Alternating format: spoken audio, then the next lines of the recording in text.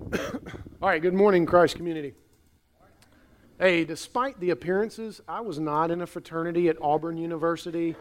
It just worked out that way this morning. So don't be concerned. I'm a North Carolina Tar Heel, so we take football season off, so we won't fight until basketball season. And if you're SEC fans, we won't fight at all. Anyway, got that out of the way. Matt? Okay, all right. Hey, I'm not going to spend a lot of time talking about myself this morning. We took care of most of that last night, and so I want to make sure that we get right to the Word. And I want to tell you the reason that I selected the text and the title this morning, the pastor's call and the church's response. I want you to hear very clearly from me what I understand my calling as pastor to be.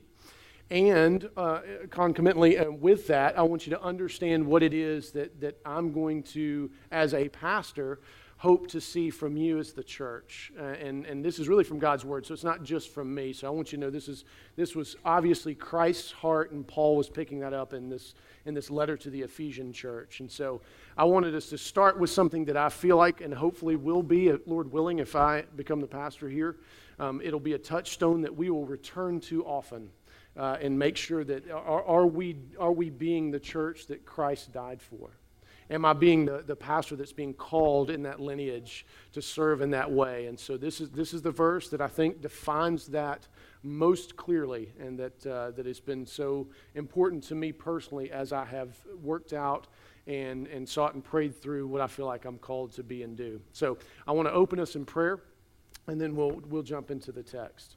Father, thank you so much for this opportunity to stand before your people this morning and offer them a word of encouragement and challenge from your word. God, I pray that your Holy Spirit would do what he always does, which is guide and teach and convict and console, and just lead us in a way that is glorifying to you. And I pray that you would be with this congregation as they seek your will and your direction for the man that you would have. God, let them not make the mistake that Israel made in choosing the wrong king. They don't need to choose a man based on appearances. They need to choose the man that you have led them to choose. And so, Lord, I pray that process would continue. You've been so gracious up to now, and I trust that you will continue to be faithful and gracious. In Christ's name, amen. All right, so we're going to be in Ephesians chapter 4, verses 11 through 16. Just to give you a little backdrop to why he's saying what he's saying here. Of course, in the Ephesian letter, he's handled in the first 2-3 chapters a lot of the deep theology and understanding of the power of the gospel. Now he's getting practical. He's getting down to kind of the nuts and bolts of how should the truth of Ephesians 1 and 2 and even 3 be lived out in the context of the church. And so at the beginning of Ephesians 4, he states very, very clearly his desire for them as a church to work within the construct of seeking to be unified in some things. Now, I'm going to tell you something. I've got about 15 years of pastoral experience at various levels, from middle school youth ministry to setting up chairs and running sound to being the preacher on Sunday. And one thing that I have seen that we don't emphasize near enough, that Christ really fought for and ultimately died for, was unity in the church. We give up unity way too quickly. We fight over things that are just completely inconsequential. That's not an accusation of you this morning. That's just a point of reference to say, one of the things you'll hear me say often and push for often is, how does this affect the unity of the church? Because we're going to hear from Christ's high priestly prayer at the very end today, John 17. He died for it. And if he died for it, then we should be willing to fight for it and not give it up quite so easily as we all too often do. So Paul is laying that as foundation, and he's establishing that unity is very important within the church and the power of the Holy Spirit, and that it is ultimately founded on these key confessional truths. He says, one hope, one Lord, one faith, one baptism, one God and Father of all, who is over all, through all, and in all. And then he transitions to the means by which this is established and comes to pass through the offices of the church that were established by Christ himself. That's really, really important. Man didn't come up with the position that I am vying for, the position for which I am being called. That was not a man-made construct. Christ himself gave these offices to the church as a means of his grace for the ongoing, continuing work for which he died. That's really important for us to understand because it's all too easy to see it just as a man-made position or a man-altered or man-shaped position or church-shaped even, and it's not.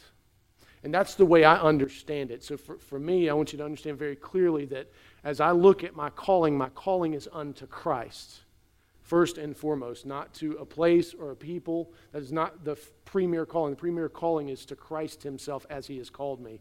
And here's the good news about that. When the place gets rough or the people get rough or my own soul goes dark, then my foundation is firm, right? So when the waves and the storms pound, I'm not going to just run and turn tail. Instead, I will stand firm on who Christ is and my union with him first and foremost. That's what I would hope you would desire that in a pastor, that you would long for him to be so assured of who he is in Christ that he will not be easily swayed by wind of doctrine or changing in times or changing in congregation. And so that is critical to me as I understand my calling. So let's turn to the text. I'll walk through it slow. Some of it will be up on the screen for you so you'll know where I'm at. Let's begin with Ephesians 4:11. If you would hear God's word read this morning. And he, being Jesus, gave the apostles, the prophets, the evangelists, and the shepherds and teachers. Now, let me pause for just a second. Paul here is listing 4 distinct offices, and I know you may be saying, well, on the screen there's 5 different names.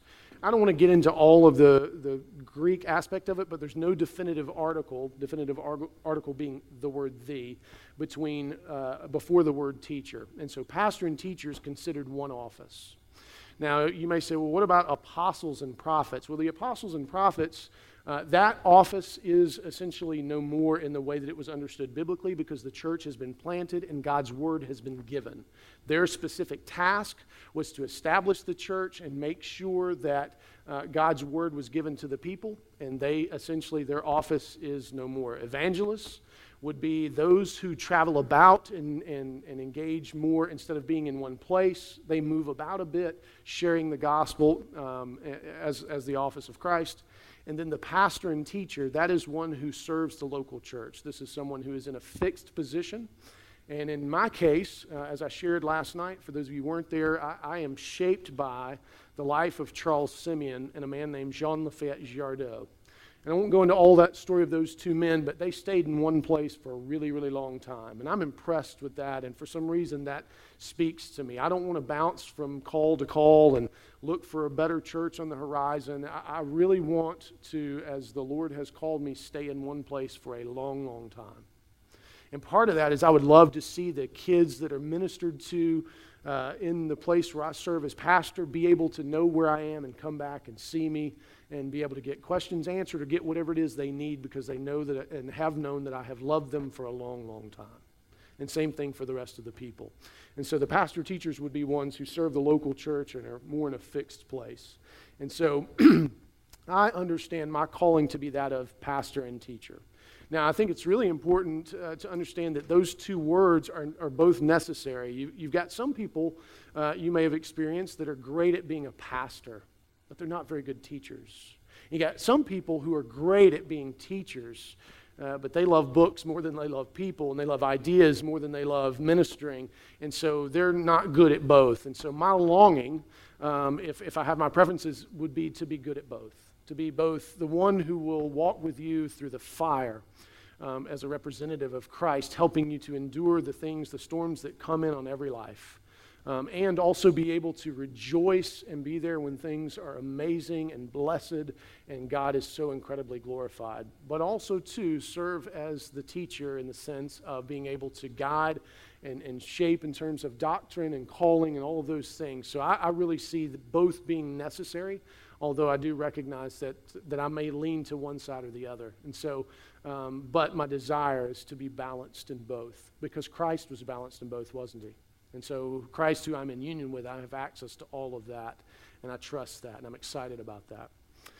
All right, so if you would turn back to the text, let's read verse 12. So that's how I understand my calling is in Christ as a pastor-teacher, and now we're going to start talking about what your response should be in that, and then what my calling is in terms of shaping that. Verse 12, to equip the saints for the work of the ministry, for building up the body of Christ. Now let's turn back, if you don't mind, to Ephesians chapter 2, because I want you to know who the saints are. And this is really important for you to never forget what Ephesians chapter 2 says, because if you lose sight of Ephesians chapter 2, you begin to start to fight for things that don't matter, and unity comes under fire. Listen to what God's word says, Ephesians chapter 2. And you were dead in the trespasses and sins in which you once walked, following the course of this world, following the prince of the power of the air, the spirit that is at work in the sons of disobedience, among whom we all once lived in the passions of our flesh, carrying out the desires of the body and the mind, and were by nature children of wrath, like the rest of mankind. But God, being rich in mercy, because of the great love with which he loved us, even when we were dead in our trespasses, made us alive together with Christ. By grace you have been saved, and raised us up with him, and seated us with him in the heavenly places in Christ Jesus, so that in the coming ages he might show the immeasurable riches of his grace in kindness toward us in Christ Jesus. For by grace you have been saved through faith. And this is not your own doing. It is the gift of God, not a result of works, so that no one may boast. Let me pause for just a second. So that what a beautiful confession of who we are as saints, that we, though dead in our trespasses, radically depraved, unable to find the light if we even had desired it, but we didn't, God, rich in his mercy, has saved us. So it is always important to return to that humbling reality that when you are called a saint, while that is a glorious and beautiful thing, it should also humble you and remind you that you have not brought this to pass yourself. Now, why is that important? That means that you are submitting to a greater reality, that you are submitting to something you didn't come up with and that you didn't shape and you didn't make. Well, that's good news, because if you know your own heart like I know mine, the stuff I'd come up with wouldn't be good for any of us. And to quote Steve Brown, I wouldn't have picked you, and you probably wouldn't have picked me either. And so it's really important for us to return to that in great humility, right? And that helps us frame it and put it in reference when we begin to have these conversations about who we are and what we're called to do, and this issue of unity, right? Because if we remember that we were bought with a price, and that Christ died for us, we won't get caught up in some of the silly things that blow churches apart all across our nation and are such sad testimonies, not to the glory of God, but to the fallenness and ungloriousness of man. And so I want us to, that's one of the things that you will, if Lord willing, I will constantly remind you who you are. Not in a negative way, so don't think this guy's going to be radical depravity every week. Let me first establish how awful you are, and then we'll move up, right? No, that's not my intention at all. But I do want us to remember that we were indeed bought with a price. And I need to remember that too, because sometimes I forget. In fact, one of the verses that has probably shaped me ministerially the most is Luke chapter 10. And if you remember in Luke chapter 10, the disciples had gone out 2 by 2. There were 72 of them, and they're doing these amazing things. And so this is my interpretation. They're making scorpions do backflips, and they've got snakes charmed. They're doing all this crazy stuff, and they're rejoicing. And they come back, and they are so excited at the power that is in their hands. And what we miss, and just bare reading of the text, is that Christ definitively in a lament says, I would rather you rejoice because your names are written in heaven. That has shaped me pastorally, because it is not about the power that I wield in and of myself, ever. It is not about what I can do. It is not about the crowd that I can gather. It is not about the laughs I can get or the people that I can make angry. It is not about any of those things. What it is truly about is that my name is written in heaven, and that every single time I get a chance, that is what I am confessing with all that I am. And that is what I want to do every single time I preach the gospel. If you know nothing else, is that even if you disagree, that you know that I wholeheartedly believe in who Christ is and who I am in him. And so that's really, really important for us. Again, like I said, for all of us to remember what it means to be a saint. It is a costly thing, and it was costly to Christ and not something that you shaped. But here's the important part. Let's read verse 10 from Ephesians chapter 2. It says, "For we are his workmanship, created in Christ Jesus for what purpose? For good works, which God prepared beforehand that we should walk in them." I love that idea that we should walk in these good works, that it is this mundane, everyday reality that should be shaped fully by the person and work of Jesus Christ, by the gospel that has transformed us from darkness into light, that we would walk in that would be effectual in changing every bit of who we are.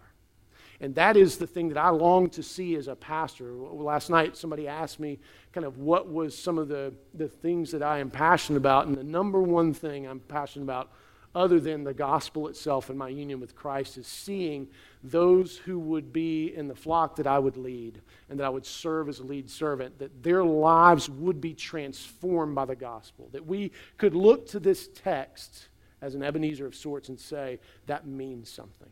It's not a text that is foreign to us and that we look at and go, yeah, it's tough. I don't know. I don't know what that is. That we could look to this and say, no, this is who we are. This is the unfolding reality in our midst. So going back to verse 12 from Ephesians chapter 4, my calling as pastor-teacher is to equip you, the saints who were described in Ephesians chapter 2, for the work of the ministry. Now let me stop for just a second and talk about what is the work of the ministry. Now some of you, if you're introverts, you're very concerned right now. You're wondering if I'm going to turn around and bring out a bunch of tracts and say, okay, let's test it. Let's see who's what. There's a softball tournament going over there. They're not in church. Clearly there's a problem. Let's just go storm them. Let's tear them up. Let's get them. Right? And my wife would crawl under a chair. She's the introvert between the two of us, if you haven't guessed that so far. So when I say the work of the ministry, let me tell you how I understand it. Christ, when asked what was the greatest commandment of all, said this. He said to love the Lord your God with all of your heart, soul, and mind. And that comes from the Old Testament. And then he said, and the second is like it, to love your neighbor as you love yourself, which also comes from the Old Testament. And so when I hear the work of the ministry, what I want to see you developed and shaped in is Trinitarian worship and missional love of your neighbor. Let me define the term missional, because that can mean a lot of different things to a lot of different people. I mean that in the true Great Commission sense. Matthew chapter 28, go therefore and make disciples, baptizing them in the name of the Father, Son, and Holy Ghost, and teaching them the things that I have taught you. And so for us to be missional means that we desire for those around us to come to know Christ. Now, just a point of application, I know that there's one in here who has 5 children and stays home with them. The greatest missional field that she has is those 5 children. I don't think she needs to fly to China. If she does, that's great. I would love for her to, maybe Iran. They need the gospel over there. But if she doesn't, that's quite all right, unless she was called. If she's not called to do that, she's got 5 little souls in her stead that daily need to see her do exactly what Ephesians 2:10 said, walk out the reality of being shaped by the gospel. So I don't want you to, whenever you hear me say the term missional, for those of you who might be concerned that I'm saying let's get on a plane to Iran or do something strange, I'm not. That's not beyond the pale of reason, though. God does sometimes call us to do some pretty strange stuff, but he equips those whom he calls, right? And so don't ever hear me trying to land unevenly on you saying you are to do something you're not gifted and or called to do. My goal is to see you grow up into the way in which the Lord himself has shaped and gifted you in a variety of creative ways that we get the opportunity to testify of often. And that is the as-you-go reality, the day-to-day stuff. If we do big, great, crazy stuff, that's great too. But that's not what I mean when I say missional per se. So the work of the ministry, just to reiterate, Trinitarian worship. Now, why do I use the term Trinitarian? Father, Son, and Holy Ghost, or Holy Spirit. It's really important that we recognize that Jesus is not saving us from God, right? He's saving us to God. There's not 2 gods. That's a Gnostic concept. There's not an Old Testament God who was angry and needed to be appeased so he could turn into the New Testament grandfatherly Sam Larson God.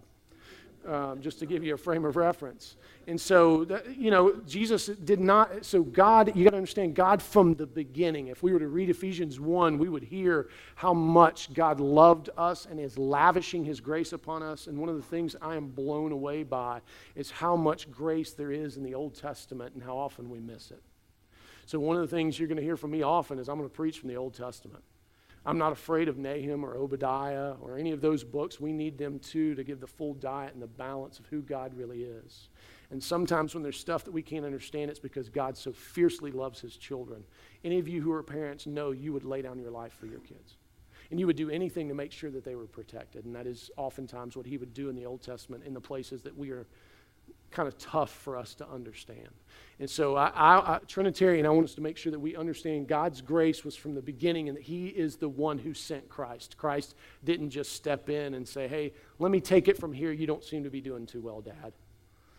And it needs to be Trinitarian in the fact that it is Christ who came and was the incarnate God-man, fully on both sides and mysterious in that reality, and that it is Christ who laid down his life. And that it is also Christ and God who provided the Holy Spirit such that we would have an ongoing help or paraclete in this world. And those of you who've lived long enough, you know we need some help, don't we? And thanks be to God that he has given us a very real and rich help in the power of the Holy Spirit, who is always at work in our midst, even when we don't see it. And to guide us and to convict us and to build us up. And so I want to make sure that if I'm going to be the guy, that we are equipped and fully understanding the fullness of Trinitarian worship. And then, as I said, the missional living, the loving of neighbor. And so one of the things that I'll say to that is that your nearest neighbor and all that goes along with the passages about loving your neighbor should be applied first and foremost in your family. If you're not applying it in your family, you do not have a missional witness in the world. You don't. And so often we get that upside down, don't we? We treat strangers way better than we would ever treat our teenage sons and daughters. We give strangers far more grace than we ever extend to our spouse. And so I don't want us to be upside down on that. So know that one of the things I'm going to emphasize is first and foremost that we have a genuine and deep missional work to our own families first, and that is the platform from which we will go out into the world and do the work of the ministry that the Lord has for us based on the neighbors that you have. And each of you are gifted in different ways, and you have different neighbors that you can reach different than I can, and I'm gifted different as well. And so there's people that I can reach that maybe some of you can't. And so that's a wonderful thing. What would it look like for us as a church to take that seriously? So my job is to equip you, the saint who's been saved by grace, by faith alone, in Christ alone, to the fullness of the ministry to which God has called us, which is both worship and both missional living. Now, for some of you, I want to make a comment here from a practical perspective. For some of you, your bent is the missional. So actually, how you need to be pushed is Trinitarian worship, because you're going to burn out if you keep pushing hard after the missional, because you're going to grow jaded, right? Because people around you are not going to love it as much as you do, and they're not going to get it as much as you do, and they're not going to sacrifice as much as you do. Well, you need to remember who sacrificed most of all.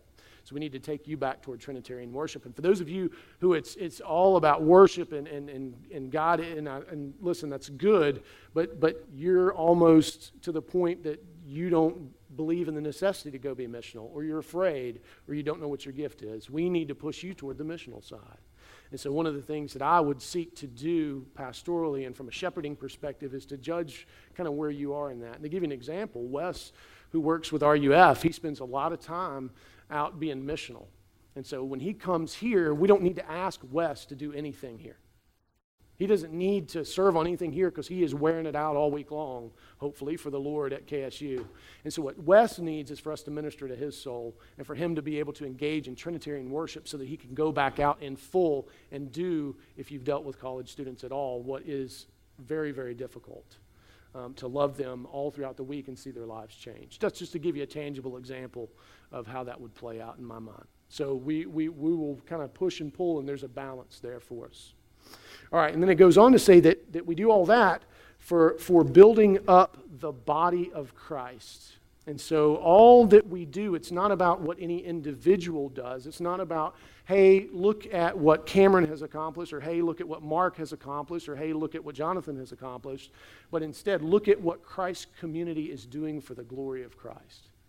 And one of the things that I often see is that churches really lack a corporate perspective when it comes to these things. They don't think about how their actions and the things that they do have an impact on the whole of the name of the church. And how when they don't use the gift that they have, it makes the whole body weaker as such. And we're not able to accomplish the things that we could do if everybody were willing to live out the way in which they're gifted, the way in which they are called. And so it's important for us to keep that corporate perspective. And so the first question that I have for you, and this is often kind of how, this is one of the ways in which I work out the application, is to ask you a question. And this is something for you to think about. Something for you to pray in the Holy Spirit is, are you committed as a church? Because if I'm going to be the pastor, teacher here, if Lord willing you call me, I want to know, are you committed to being equipped for Trinitarian worship and to loving missional service of your various neighbors? If you're not interested in being equipped and you guys think that you are perfected and you're just waiting for Jesus to show back up, I am not the guy. I'm not, and I don't think that you believe that, by the way. I've met enough of you to know better.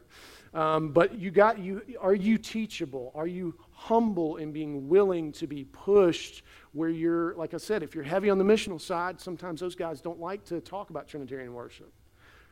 Sometimes they don't want to be pushed in that direction. Sometimes the Trinitarian worship folks, they don't want to be pushed toward being missional. It's very uncomfortable.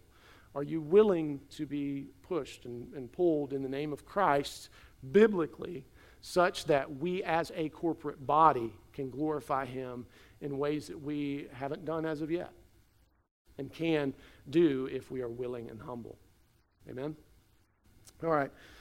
Turn to verse 13 for me. It says this, and then we're to do all this, build up the body of Christ until we all attain to the unity of the faith and of the knowledge of the Son of God, to mature manhood, to the measure of the stature of the fullness of Christ.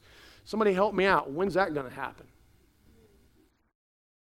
Well, when Jesus comes back, He is going to perfect His bride. Now, let me tell you why that's good news to us. It's good news because it means that we don't have to be the perfect church. We don't have to strive to be what it is utterly impossible to be between the now and the not yet. So here's the good news. We're going to be perfected, right? So for some of you, there's kind of this, you have a despair in you sometimes as you look at the church, and she oftentimes looks so ragged and so unbeautiful and unlovely and unglorifying to her groom, Christ. And you despair of that because you wonder, when will she change? I just told you, she will.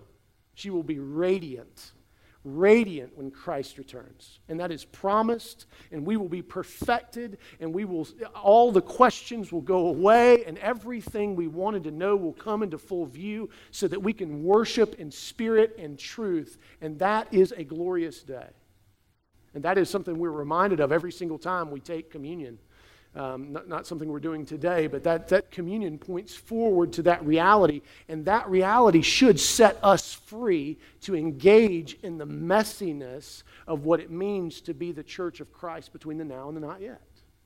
That we have the freedom to go after those for whom we know so desperately need Christ, but they are going to be a tremendous headache for us for a season until they grow up and mature and learn how to dress like I did this morning, right? I hope not. So it's really important. One of the questions that I asked the elders when I was being interviewed is, I asked it, and you're going to think, man, this guy's a jerk.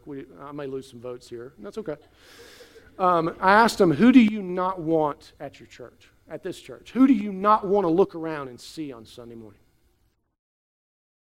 Because I need to know that, because I may go after some of those people. And I don't want to bring them here and y'all be mean to them and me look like a fool. And Christ look even more foolish. Now you say, hold on a second now, we just got uncomfortable. I don't like this line of questioning. And I get it, but this comes from experience. I was a pastor at a rescue mission in Macon for 8 years.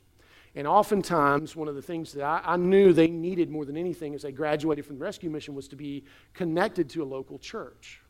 And I can't tell you the horror stories that came back as these men and women, it was drug-addicted, homeless men, oftentimes veterans, and battered women and children, the horror stories that they would come back and say, Cameron, we did what you told us we should do, and the result was horrific. I was treated as if I was a leper once they found out where I had come from. And that is very painful to me. And in fact, it happened in one of the churches in which I served to some extent. And it was gut-wrenching. And I will not put people through that again. And so I asked that question, and you need to answer the question as well, because there's the question that we kind of have before us is, are we committed to the messiness of the imperfect church between the now and the not yet? Because if we're going to truly be missional, guess what? We're going to have people who come in with questions, who don't understand the Ordo Salutis, and they don't understand this whole talk of baptizing of infants. That's going to be completely foreign to them. And we can't set our jaw like flint and act like that they either need to get it or they're not predestined. That's not the gospel at all, is it? In fact, some of the richest folks that I've seen come to an understanding of what I call biblical theology, some call it Reformed theology, is been through my work in the inner city in one of the most depressed neighborhoods in all of the South. It's called Pleasant Hill. And it's in Macon. It's a historically African-American neighborhood. It's the only place where African-Americans could live in the early 1900s in Macon. And now it is an absolute collapsing cesspool. But they grab onto the truths of the gospel, though it is messy as you can possibly imagine, or maybe not even can imagine. It is a beautiful thing, because when they are told that you were selected before the beginning of time, such that nothing can say that you are not a child of God, they drink that in like it is the deepest and truest and most beautiful waters. And to know that their rumbling and stumbling and bumbling in this world cannot have the final say on who they are as the elect son or daughter of the Most High God is absolutely freeing. All of the counseling, all of the steps, all of the stuff kind of wash away in that reality, and they are just blown away by it. So are we willing to take the time to make sure, because that's going to be true of college kids if we go after them. That's going to be true of the kids at the skate park if we go after them. It's going to be true of the people if we do the addiction ministry or Out of Darkness and they choose to come here as their home church because we've ministered to them missionally. Any of the people in the trailer park, if they come here, they're not going to get it straight away. They're not going to understand how we do what we do and what the dance is and what all the rules are. Are you willing, church, to live in that tension and messiness and to love those people from point A to point B to point C and take the time and the effort necessary to see them come to the fullness of that? Because if you're not, I'm not the guy. I'm not. I'm just going to do damage, and I don't want to be the guy.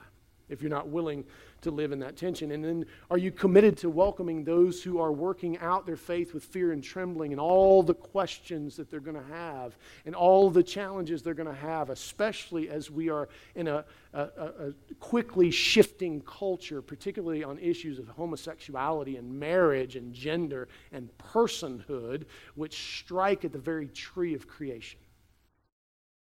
Are you willing to walk with those people and to be gentle and loving? And I didn't say tolerant, and I didn't say you have to not say what's true. Don't ever hear me say that. But there's a time and a place when the Spirit prepares the soil for which the seed to be dropped or the water to be poured so that God can enjoy the increase. Are you willing to live in that tension? Because that is the tension that missionality creates. Because if we start really being missional and new folks start coming in, guess what the culture of this church is going to do? It's going to change. And for some of you, that culture may be an idol. And you may say, I liked it the way it was. Who this guy is coming in here with his Auburn Tiger and tie on, talking about all this change. And listen, I'm not coming in trying to grab the wheel and go careening like we're driving in the war. That's not what I'm trying to do. I'm just I want to prepare you. I want you to understand fully who I am and how some of what I desire, as is my calling, as I see it from Scripture, to happen over time. And we can do that. And again, I want to go back for just a second. We can live in the messiness because of the perfection that we know that is coming. Amen? And that really solidifies us. And so often I know I'm guilty of having forgotten. Let's turn to verses 14 through 16 So the promise of his return and the perfecting of us leads into verse 14. So that reality, so that we may no longer be children tossed to and fro by the waves and carried about by every wind of doctrine, by human cunning, by craftiness and deceitful schemes. Rather, speaking the truth in love, we are to grow up in every way into him who is the head, into Christ, from whom the whole body, joined and held together by every joint with which it is equipped, when each part is working properly, makes the body grow so that it builds itself up in love. Now, the church that focuses on maturity in Christ and the reality that Christ is going to come back and perfect that church is the church that is able to stand against the winds of doctrines that blow and the new books that get produced and the new ideas that come out from the people that we thought we loved and all of that nonsense that kind of swirls around in the blogosphere, which Jonathan Stuckert loves so much. And, all that just irreality that is not healthy and not good. How many of you have seen people get swept away in it? Somebody that you thought was solid and they read some cockamamie book about end times or who's in and who's out, and all of a sudden they're preaching a false gospel and they're swept away, and you're scratching your head going, what happened? Well, Paul just told us what happened. The church as a whole was ultimately not healthy, and that the church as a whole is what helps protect the individual members from all of this craziness that swirls in our culture. And that the wolves who come dressed as sheep, as Paul promised they would come, that they are snatching people left and right. So the greatest protection for us against that is for us to live in Trinitarian worship and missional love of our neighbor as Christ called us. And we do that with a corporate mindset, recognizing that we are only as strong as a church as the weakest member. And that we do that recognizing that that weakness doesn't have the final say, that the church will be perfected when Christ returns. And that gives us the ability to withstand all that blows and pushes against us. I mean, if we were truly confessional, and I struggle with this, I wonder sometimes how are we going to survive the current culture war? I worry sometimes, not because I don't believe and not because I don't trust Christ, but because it has grown so emotional and so just purulent and so violent in its rhetoric. You know what violence in its rhetoric oftentimes is the precursor to? Violence in its reality. And for those of you who remember anything about World War II or any other type circumstance like that, this is the way that it went. Now, I'm not saying that Obama's Hitler, and I'm not saying any of that kind of craziness, but bigger than Obama is the whole thing in the culture. You got to remember who's at the head of it. Who is it? It is the prince of the power of this world who's at the head of it, and he is orchestrating it and has been orchestrating it for years and years and years. Why? Because he is patient. And he knows how to lay some things along the way. But here Paul is saying the way to undo the patience of the cloven-hoofed one, Satan, is to grow up in maturity and do what it is you were designed and called to do and be. That's how you battle that. And so I long for us not to be tossed about, not to be carried about, and not to be gambled with, which is actually how the Greek reads there, those who use cunning. They are gambling with the lives of the people. I don't want to see any of your lives gambled with. And I can't stop it, but I do know the way to prevent the vast majority of it, which is what we have read in this text. And so when we grow up into him and every part does what every part is supposed to do, we are in good shape, aren't we? And so one of the things I want to make sure is that there is nobody who is a regular attender here or a communing member that doesn't know what their gift is. And I know that can be a difficult thing, and I know that there are all kind of gift inventories, some better than others, and oftentimes you taking the gift inventories, you saying what you would prefer to do, while other people may recognize your gift is different. And so it is a process that'll be one of the things that if you call me, that's one of the things I'm going to try to do very quickly is help you to understand what it is you're gifted and called to do. And it won't be because I said you're gifted and called to do it. And it won't be me dictating how you play out your call. I just want you to know so that you can then begin to pray, and I'll be praying with you. How will that play out in your life? And so, because that is the thing that makes us the strongest. And so This occurs the absolute best when we do it in a spirit of love. Now, not love in the way that the culture has taken the term and twisted it and made it difficult to even comprehend, but love in the way that Christ displayed. Love in the way that God displayed as He lavished it upon us through His love for us in Christ and Christ alone. Amen? And so when we talk about speaking the truth in love, that doesn't mean that you don't tell the truth, does it? Oftentimes we've taken that verse to mean, no, this is you being overly tolerant. This is you not speaking certain things at certain times. No, sometimes the most loving thing you can do is tell somebody the straightaway truth. Interestingly, I don't know how many of you are familiar with Penn and Teller. Penn and Teller, they're radical atheists, or neo-atheists in that sense. And it was interesting because the tall one, I always get this messed up. I think the tall one's Penn, is that right? Anybody confirm that? Okay. So Penn is the taller one, and he had a guy that attended all 4 shows in Las Vegas. And the guy struck up a relationship with Penn, and at the end of the last show, he came up to Penn and he handed him a Bible. He said, hey man, I know this ain't your gig, and I get it. I know you hate it, but dude, I have loved being around you, and I want to be able to spend an eternity with you because I think it'll be funny and it'll be great. Now we can question the theology of that, but don't worry about it right now.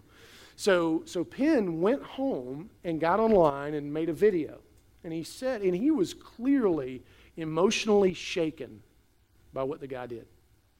And he said, this is the first person who's ever evidenced a genuine love for whatever he thinks my soul to be.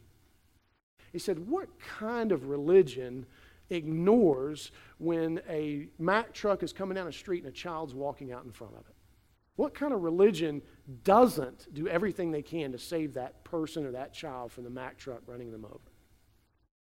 He said, well, I disagree with this guy wholeheartedly in what he believes. I've been moved by his genuine desire to see my life change. So here's Penn, neo-atheist, who is, if you've ever read anything by him, you don't need to confess or repent or anything, but it's foul. The dude is one of the foulest people that I know. And to see him visibly moved by this act of missional evangelism by this one person who said, Penn, man, I get it, you don't like it, but I just want you to have it just in case because I desire to see you in eternity, man. I love you. That is such a powerful thing. So that's kind of for me when I say speak the truth in love, that what it is we're speaking, while it is heavy and there's much gravity to it, that we recognize we are ambassadors of reconciliation, not ambassadors of judgment. You get that? That's really important because so often we think we're ambassadors of judgment. Now, am I saying that judgment's not important, that's not part of the fullness of the gospel? No, that's not what I'm saying. What I'm saying, there's one who can talk about judgment to the hearts of people way better than you and I can. And that's the Holy Spirit. Now, are we to warn them? Yes, but to do it in love. But to do it as ones who long for and seek after reconciliation. It says, Spurgeon said, if we ever speak of hell, we should always do it with tears in our eyes. And that ministers, right? And it doesn't guarantee anything, but it changes things. And so when Paul is speaking of that here, that is exactly what he means. That and he goes into this, and even in the book of Romans, he says, it is not for us to heap up condemnation on people. We are to love them and let the Lord deal with that as he wills. And so I want us to be a church who is defined by our ability and courage to speak the truth, but I want us to be able to do it in love. And that's part of the equipping that I would certainly engage in, and certainly hopefully as in the preaching and as we talk about application each and every time, that would be clearly evident from me. And if you need help in that, you need shaping in that, we would work on that as much as needed to be done until you felt like you were ready. Because different personalities come across differently, right? I mean, it's just the way that it is, but the Lord can shape and change because I am evidence of that. If you knew me back when, you would be utterly blown away. Now, I'll tell you a story. When I was a radical anti-theist, I was at the Shannon Mall, which has been closed down, is being torn down, probably for this very reason. It's like an anathema. There was a group of kids who came in with some local Baptist church, and the youth pastor turned them loose, knees knocking, scared to death, sweating palms, that part of their sanctification was to go and to bother people at the mall and share the gospel with tracts, right? We call it tract bombing. And so this poor kid comes up to me, and he's nervous as he can be, and I turned on him, and he handed me the tract, and I said, I don't want that. And I tore him up because I'm a philosophy guy. I just destroyed this poor kid, and he's crying. And I remember I looked up, and I knew immediately who the youth pastor was. That's nothing against you, Matt. I knew immediately who the youth pastor was, and I looked at him in the eye, and I said, don't you send another lamb to this slaughter. And I walked off. I am grieved. I hope I can meet that kid someday and tell him I'm sorry, and tell him he won, ultimately. But he didn't win, Christ won. But you know what I'm saying. And so, but, I mean, that's so much my desire, is that we would have the ability to engage guys like myself that I once was in truth and love, and that we would be equipped and able to stand. Because if the truth that we believe can't stand in this culture and in this world, and it can't speak to the verities of suffering and questions that come up, then what in the world are we doing? Are we just whistling past the graveyard? I don't think so, and I don't believe so. And so, are you committed to using your gifts according to the Word of God in love for the protection and unity of the confessional church? Is that your commitment? Is that your desire? Is that you would use your gifts to that end? And if so, if that is the response that you would give, then I would say, by all means, call me as your pastor. But if not, I know this sounds crazy, don't. Because I am not the guy. Not the way that I understand what God has called me to do and how He's called the church to ultimately respond to the work of the one called pastor-teacher. In closing, let me read John 17, 15 through 26. I've been living in Jesus' high priestly prayer for a number of months now. I've actually preached on it a number of times. I normally don't preach a text twice because I think the Bible's a big old place and you ought to wander around a little bit. But it's been so appropriate. I've had the unique opportunity to preach, and am currently serving as an interim at a church in Noonan where they had a very messy divorce with their pastors. And this was the sermon that I preached first because I thought it was really important to remind the church who she is and what it was that Christ so desired. Because so you got to think for a second, if you knew that it was the last time on this side of heaven, barring he knew he's going to return for the resurrection, but as far as the disciples understood, this was the last time they were going to see Jesus. And he really wanted them to hear his heart and his soul for them and his desire. So these words have great gravity, right? I mean, if you knew you were going to spend the last of a moment with someone, what would you talk about? The 2-1 loss for the Braves last night? Probably not. Not what we're talking about. You're going to talk about things that really matter, that you want them to know as they go on. So hear God's word. Hear these words from Christ. I'm not going to give you any commentary on it. I'm going to read it, and then I'm going to pray, and I'm done. And then I'll turn it over to whoever is up next. And so, but I want you to hear them in light of that reality. In light of Christ's great desire for his church. Beginning in verse 15. I do not ask that you, God, take them, being the disciples, out of the world, but that you keep them from the evil one. They are not of the world, just as I am not of the world. Sanctify them in the truth. Your word is truth. As you sent me into the world, so I have sent them into the world. And for their sake, I consecrate myself, that they also may be sanctified in truth. I do not ask for these only, but also for those who will believe in me through their word, that they may all be one, just as you, Father, are in me and I in you, that they also may be in us, so that the world may believe that you have sent me. The glory that you have given me, I have given to them, that they may be one, even as we are one, I in them and you in me, that they may become perfectly one, so that the world may know that you sent me and loved them even as you have loved me. Father, I desire that they also whom you have given me may be with me where I am, to see my glory that you have given me because you loved me before the foundation of the world. O righteous Father, even though the world does not know you, I know you, and these know that you have sent me.